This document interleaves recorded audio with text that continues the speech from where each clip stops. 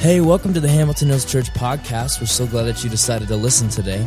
We have a saying in our church: life is messy, everyone is welcome, and anything is possible. So no matter where you're at in your life, we hope that this message brings you some encouragement. Enjoy. Many of you know that a couple weeks ago I was in Ecuador, and if you've heard my stories of missions trips, I love to go on missions trips. I think every person in our church ought to go on a missions trip. I just don't think you should eat the food when you're there on a missions trip in the name of Jesus. I go on like 2 missions trips a year. Someone asked me, well, what is your plan for losing weight? It's to go on missions trips. And I eat protein bars and drink water, and it's the healthiest I am. And everybody makes fun of me, and always one person gets sick because they messed with the man of God. I'm just kidding. I just thought I'd throw that out there.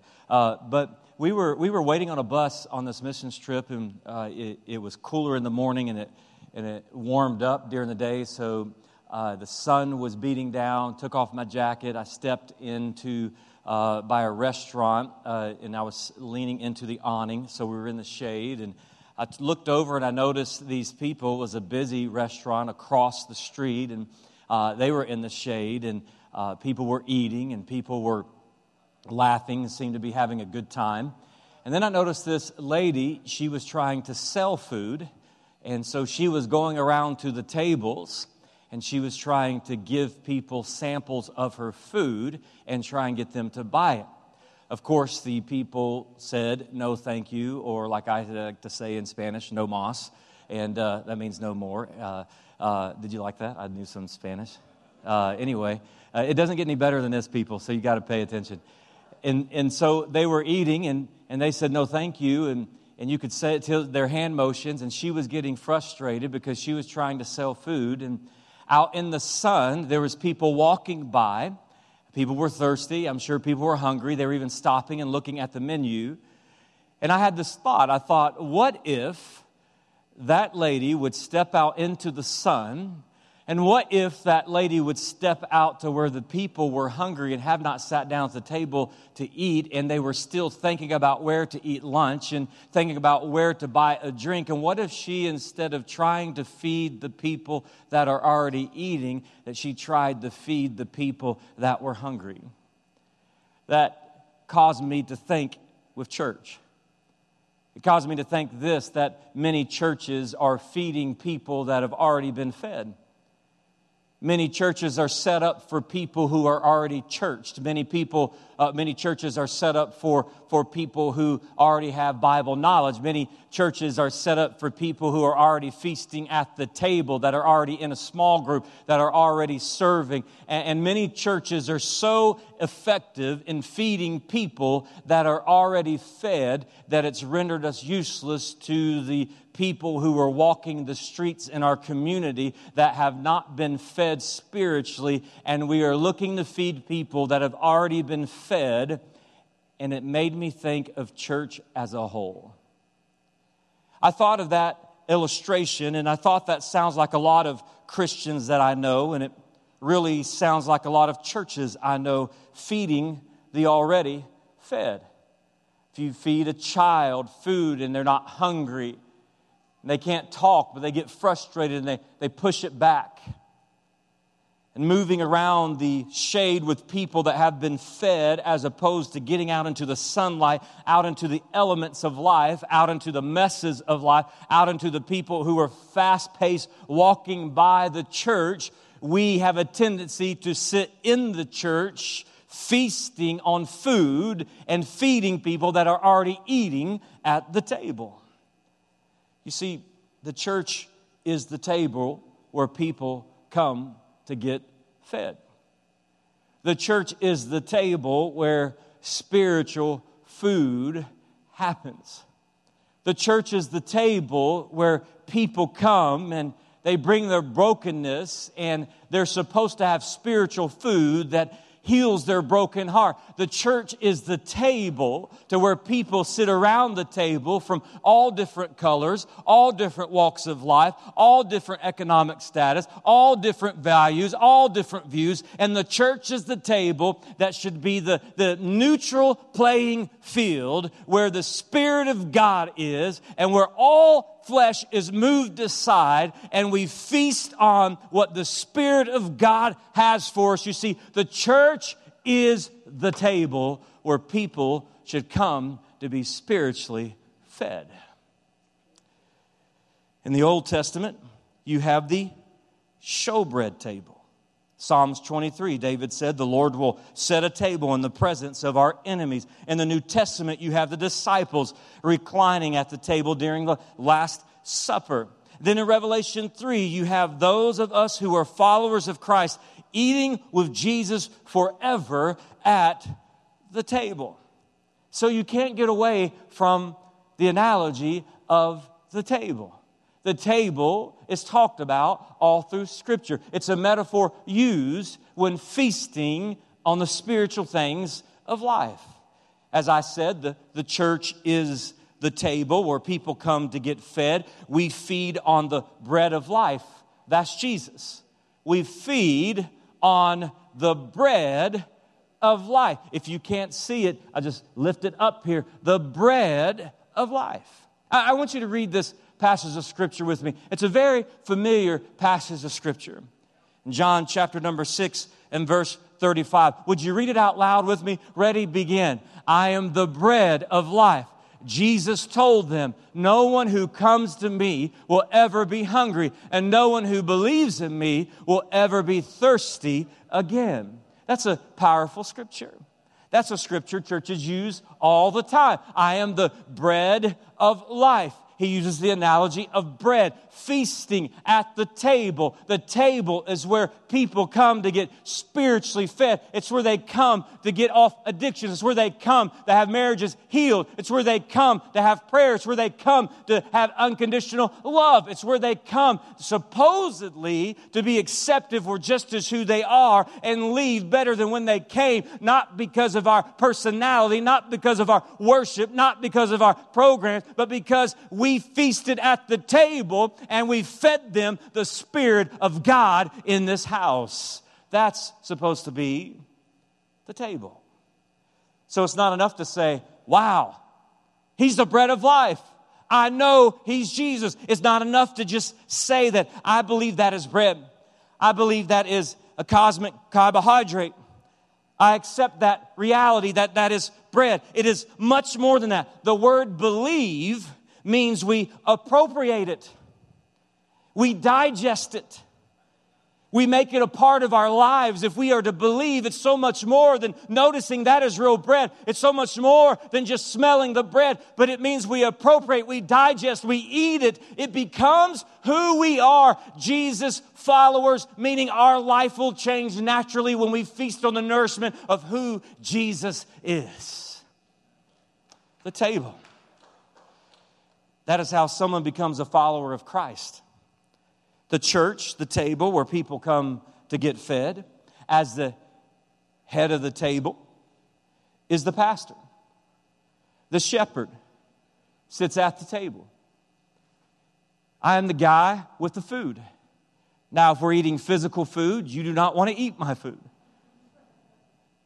But spiritually speaking, the pastor is the guy who is feeding the table, preparing the food.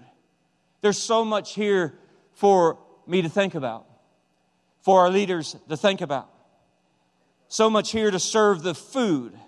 We have an opportunity. The leaders here have an opportunity. You have an opportunity in small groups. We have an opportunity to serve the food, the bread of life, in a compelling way. I do not believe that feasting on the bread of life should be boring. I do not believe feasting on the bread of life should be a seminary class. I do not believe feasting on the bread of life should be not life-giving.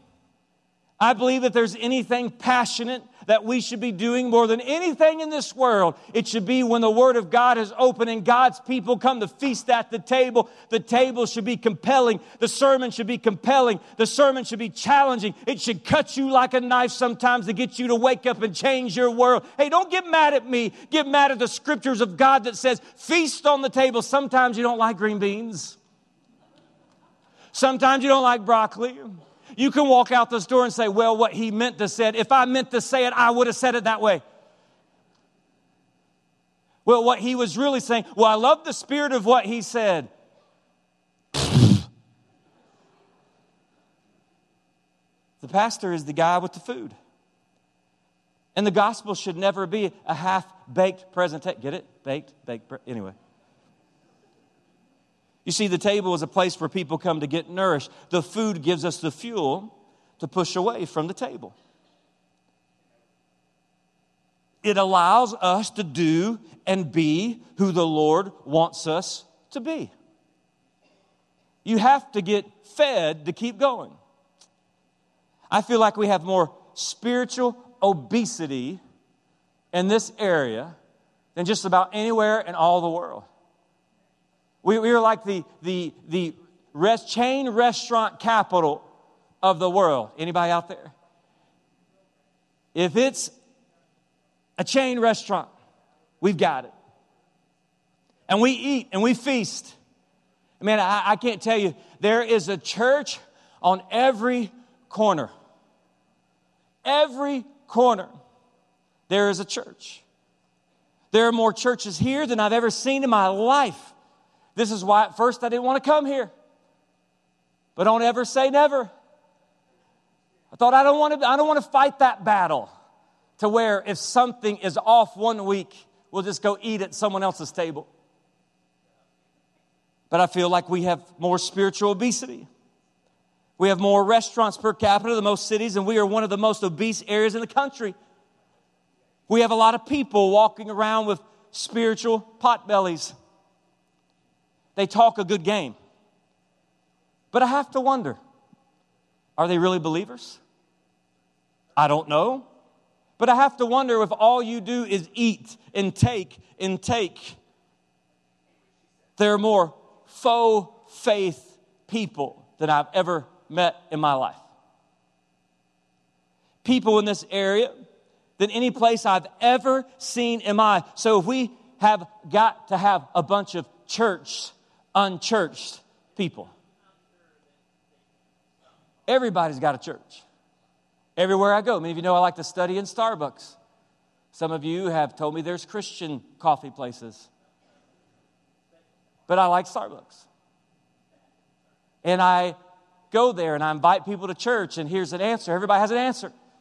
Yeah, I go to church. Where do you go to church? I can't remember. It's that big church. Well, there's like 80 million big churches. Everybody has a religious background. Everybody has a place to go. We have more faux faith here. More people who think they are going to heaven, who in reality are going to hell. Because the Bible tells us what it means to be a believer. A lot of us know a lot about God, but we do not really know what God is all about. Have you ever had anybody over to your house? You don't just say, come over. You do more than that, right? You don't just say, come over. You care about them. You give them your address. You don't play a prank. If they make it and they figure out where I live, then we'll feed them. That is a good idea, though. No, you say, what's a good time for you? Any food allergies? What do you like? We defer to our guests. Here at Hamilton Hills, we want to defer to our guests. We want everybody. That's why I love people who are sitting in the overflow. I love you who move into the middle. I love the fact that when we change the service times, you're ready to change the service times, because the idea is to make room for the guests so the guests can be spiritually fed, so it can change the trajectory of their eternity and they can leave their path to hell and head to heaven for eternity. See, the table is the central part of your home. This is actually our family's table. We redid some things in our house, and we have a big empty room. My wife even said last night, don't you think you could have went and bought a table at a garage sale and we could have had our table? No, it's a sermon illustration. Come on, woman, get with it. Paper plates for a month. No, this is our table. Every home, every apartment, every condominium, every house, every mansion, everyone has a table, and that table is the center of where people get fed. The table. This table's been in our home for many, many years. I'll never forget, we've had laughter at the table. If you come up here and you remove this little, whatever that's called, on the table, you'll see a green marker. When Stephen was a little boy and he didn't listen to his mom and he colored with a marker and he colored on the table, and then the rest is history. It's none of your business. I don't need DCS at my home. That was a joke. There's marks all over this table. We've had tears at this table. We've laughed our heads off. Have you ever tried with little kids to pray at a table? Sometimes you think you're having revival in your home and you go, oh, bless Jesus. We have the most godly home. And then the next dinner time, they laugh because someone makes a noise that's inappropriate. There's a burp. There's another sound we won't talk about. Have you ever? Oh, come on. I'm the only one that has these issues. The table where there's been a food fight. My wife is Miss Healthy Person. There's been many times when I've winked at one of my children that they could feed their broccoli underneath the table. I'm just confessing sins. You got all quiet on me. The table. Some of the darkest hours of my life, failure as a dad. And this is where you've heard the story where I've wrote letters to each of my children in tears at the table. I've read a letter to my wife in front of my children of failure at this table. At the table, people are fed. At the table, hearts are broken. At the table, we realize good times happen in Christ. At the table, things change. At the table, there's hope. At the table, there's grace. At the table, there's peace. At the table, there is change forever and evermore, because the bread of life is fed at the table. There are different chairs around the table. This table has 2 benches because we tried to fit more people around the table. But let's just call this the first chair.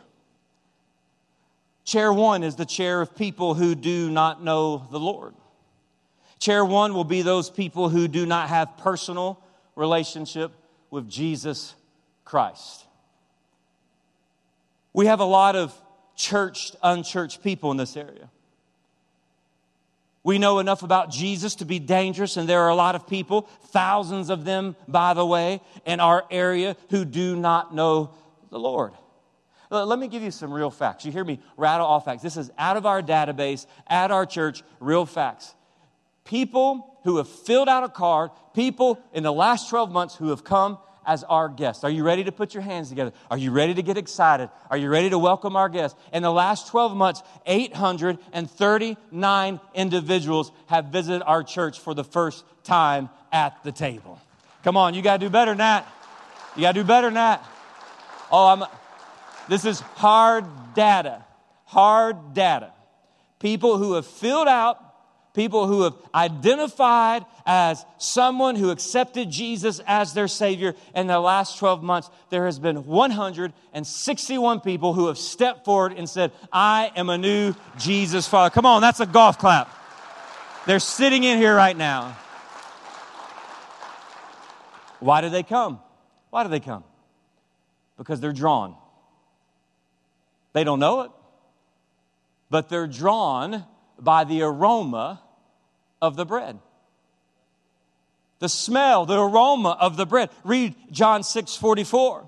No one can come to me unless the Father who sent me draws him, and I will raise him up on the last day. It says he draws them. They're drawn by the smell, the aroma of the bread at the table. The table where they're fed, they've been drawn by the Lord. Unless the Father who sent me draws him. God has drawn you if you're in chair 1. If you are in chair 1. If you're here testing us out. If you're here wondering what this is all about. We didn't draw you. God has ordained this moment for you to be sitting here listening to a message on the table, because he wants you to know that the bread of life is not religion. The bread of life doesn't come from mama. The bread of life doesn't come from daddy. The bread of life comes from Jesus dying on on the cross and defeating death and taking the keys of hell for eternity so that you could be in heaven with him together. And you have been drawn into this place today so you could feast at the table and know that he is Lord and he wants a relationship with you today. He does. And so chair one sits at the table. We like to say around here, life is messy. There's a whole lot of messes in this room. Can I get a witness in the name of Jesus? We like to say life is messy. Everyone is welcome. Anything's possible with God. All right, let me challenge you. You are in chair one. You don't know Jesus in a personal way. Stick around for 4 weeks. Stick around for a month. And I guarantee you your life's going to change. Your life's going to change when you start feasting at the table. God will reveal himself. Just hang out here. God's going to reveal himself to you and change your life. Chair one should make up 1/3 of any biblical functioning church. Did you hear me?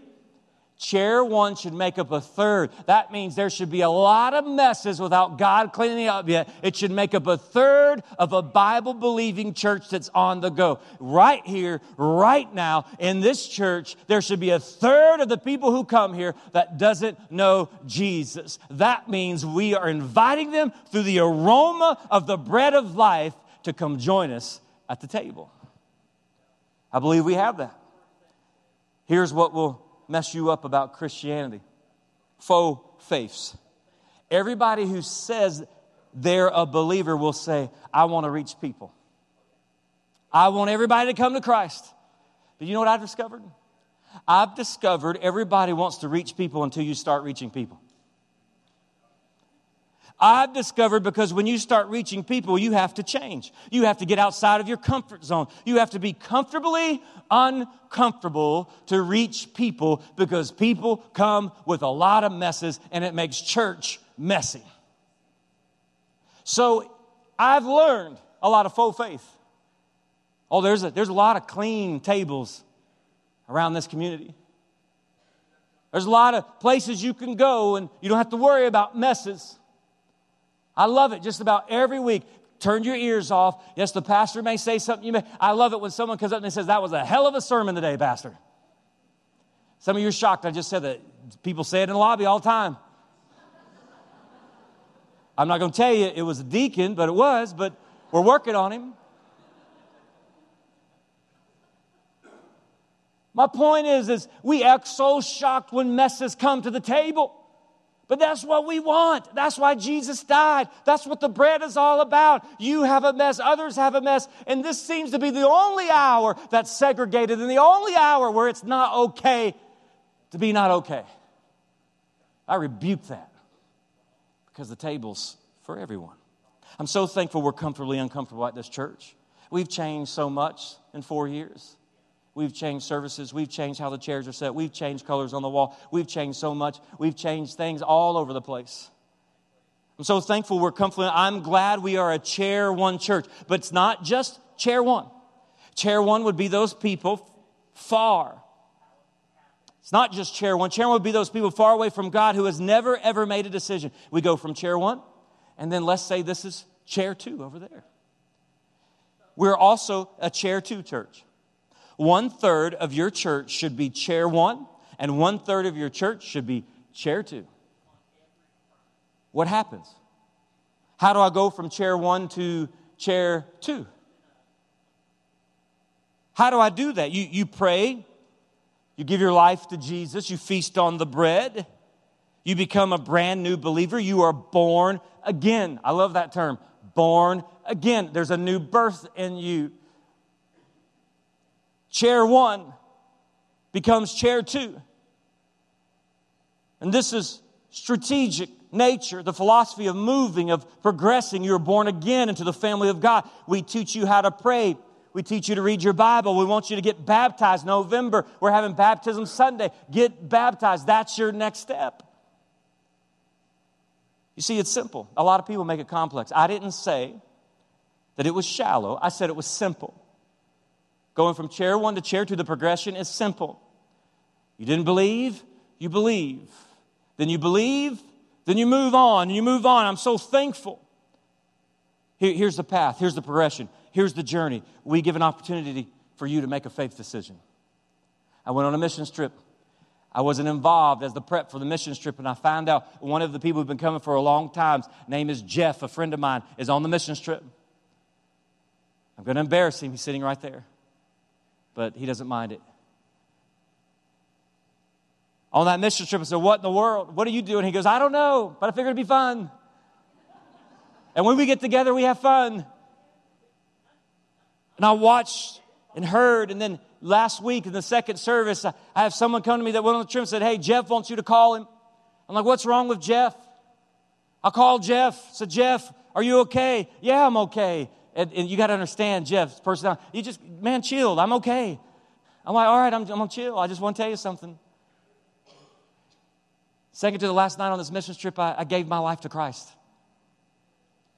He came from religion to relationship in Christ on the mission trip. He went from chair 1 to chair 2. That's a good time to let him know, since he's in here, how happy we are that he did that. The Bible says when you become a believer, we are born again. You have probably heard that before. We are born again. We are born into the family of God. It is interesting to think about physical maturity. We just mature physically.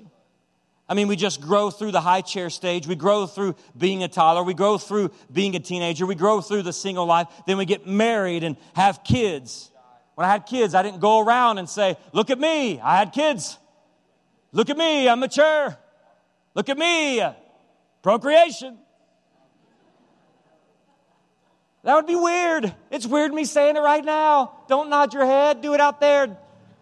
Be a good church member and talk behind my back. No, I'm just kidding.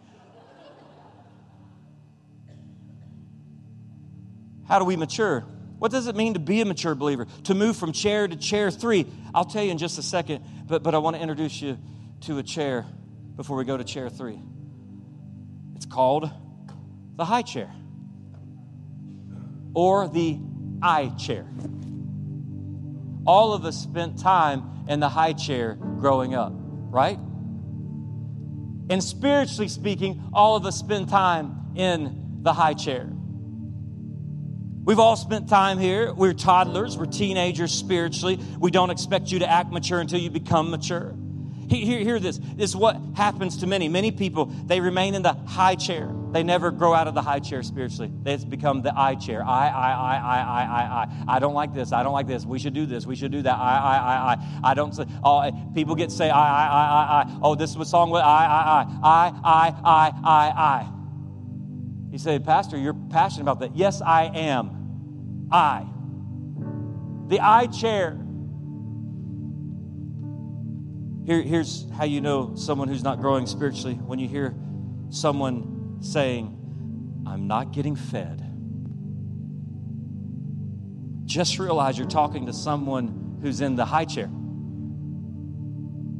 That's the saddest thing I've ever heard in my life. You can't feed yourself? It just got real up in here, didn't it? You can't pick up a fork. You can't feed yourself. Just realize if someone's saying that to you, just say the Christian term, bless your heart, and move on. The high chair. The high chair. You mean that's got to be one of the saddest things I've ever heard in my life. I'm not getting fed. If you ever hear that, you're talking to someone sitting in this chair. I need more. I've got to have more. I would go, but my friends aren't there. You're talking to a baby. And that's okay. We love babies. We love teenagers spiritually. We love adults spiritually. We love everybody. But just know, you haven't made it out of the high chair. It's all about you. I understand that. It's a stage you go through. It's a stage all toddlers go through. It's all about them. All about their toys and everybody else's toys. What happens when you're a child? Mom and Dad, my friend gets to do this. Have you ever had a teenager? It had happened in my home because I prepped them for that, but I've had teenagers come when I was a student pastor. Pastor Mark, I'm joining the military. I'm tired of my parents telling me what to do. Sounds like a Christian in a high chair. In a high chair. Well, they don't have curfew, so I'm leaving. Their allowance is 5 times more than mine. I'm going over there. You're dealing with a bunch of babies. If a third of this church is non-believers and a third of this church is new believers, then somebody's got to be mature believers to help grow those. You know the Amber Alert? Amber Alert, that's the most annoying sound. Wow, they want to get your attention. That's serious stuff. An Amber Alert is serious. Someone's missing. You know what I like to think about when that Amber Alert analogy? What if an Amber Alert went off, every baby Christian of every kid Christian was kidnapped by another church or movement? Oh, I get it. You're going to leave the house where you accepted Christ. I get it. You'll leave the house where you got married. I get it. You'll leave the house where you serve. I get it. I get it. I get it. Oh, I do. Really. We don't expect you to act mature until you become mature. Hebrews 6:1 says, therefore, let us leave the elementary teaching about Christ and go on to maturity, not laying again a foundation of repentance from dead works, faith in God. So we're paused so often on puberty. We have people paused on puberty spiritually. Let's go over to Luke. Luke 14:28 says, for which of you wanting to build a tower doesn't first sit down and calculate the cost to see if he has enough to complete it? That's what Jesus said. So here's what happens. Little babies in the high chair. Here's your pacifier. Maybe they grow up, become kids, teenagers. They count the cost going to chair 3, and then they make it to chair 3. We hope you make it to chair 3, to spiritual maturity. A third of the church is spiritual maturity. And so these people, they count the cost. Let me give you those costs. There's a relational cost. It's following the Lord. I'm having sex outside of marriage, and the Bible says from cover to cover that sex is for the marriage. The people I run with, my best friends aren't really believers.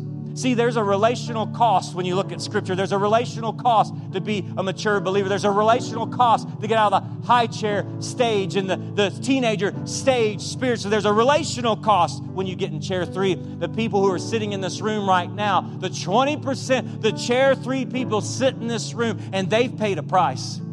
They've paid a relational cost.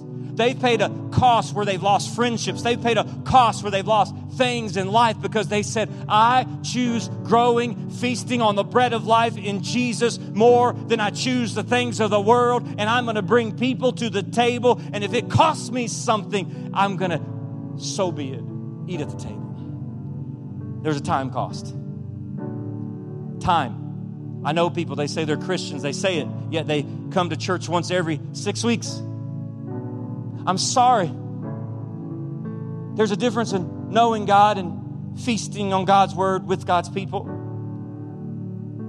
There's a time cost. There's a time cost to reach people. And then lastly, there's a financial cost. There's something called the tithe. Oh, my word. Money. The pastor just said money. Oh, wait a minute. I'm getting to a stage where I have children out of high school. I have teenagers. I have friends. We go out to eat, and everybody always sticks me with the bill. Can I get a witness? Anybody in this room? Come on, now's your time. Sticks me with the bill. All of a sudden, we talk about equality and all those things. We sit at a restaurant, and why does the waiter or waitress always lay the tray by me? Come on. You know what I did? I looked at that. I saw the bill the other day and I said, no way, I'm not paying this. I'm tired of it. Tired of eating at this restaurant and them sending me a bill. You know what I did? I looked at my family and I said, I want you to get up right now. Don't look at anybody. Walk out the door. We're walking the check. We walked the check. I got arrested. I'm just kidding. None of that happened. We don't give you a bill at church. We don't give you a bill, but God tells us to give. We work hard. We give our lives, and 20% of these people give their lives, and maybe you're one of them. Do you think when our kids were babies, they had a concept of how much money we spent on them? Do you think when they were teenagers, they stopped and said, wow, Mom and Dad, you provide so well. I'm so happy that you paid the electric bill this month in the name of Jesus. I am not going to ask you for a pair of Nikes. I want to go to Payless Shoe Store today because I realize the sacrifice that you make. If you have a teenager like that, can you bring them to my home? No. That doesn't happen. It takes someone that's going to be responsible and mature and understand there's people behind us that aren't as mature as us, and they need us to be spiritually mature. They need us to get along. They need us to not worry about one little thing that's out of place. They need us to keep feasting on the bread of life ourselves and helping feed the spiritually immature so they become mature, so they can be more than 20% that carries the load, so that we can shine the light in places not just in Fishers, but in Hawville and all over the world. It takes spiritual people to do that. Chair 3, moving from chair to chair. So when you move from chair to chair, what do? There's 3 things. We're eventually going to end because people are going to walk in for this next service. Number 1, here's what you do. Here's how to know you're chair 3 person. You share.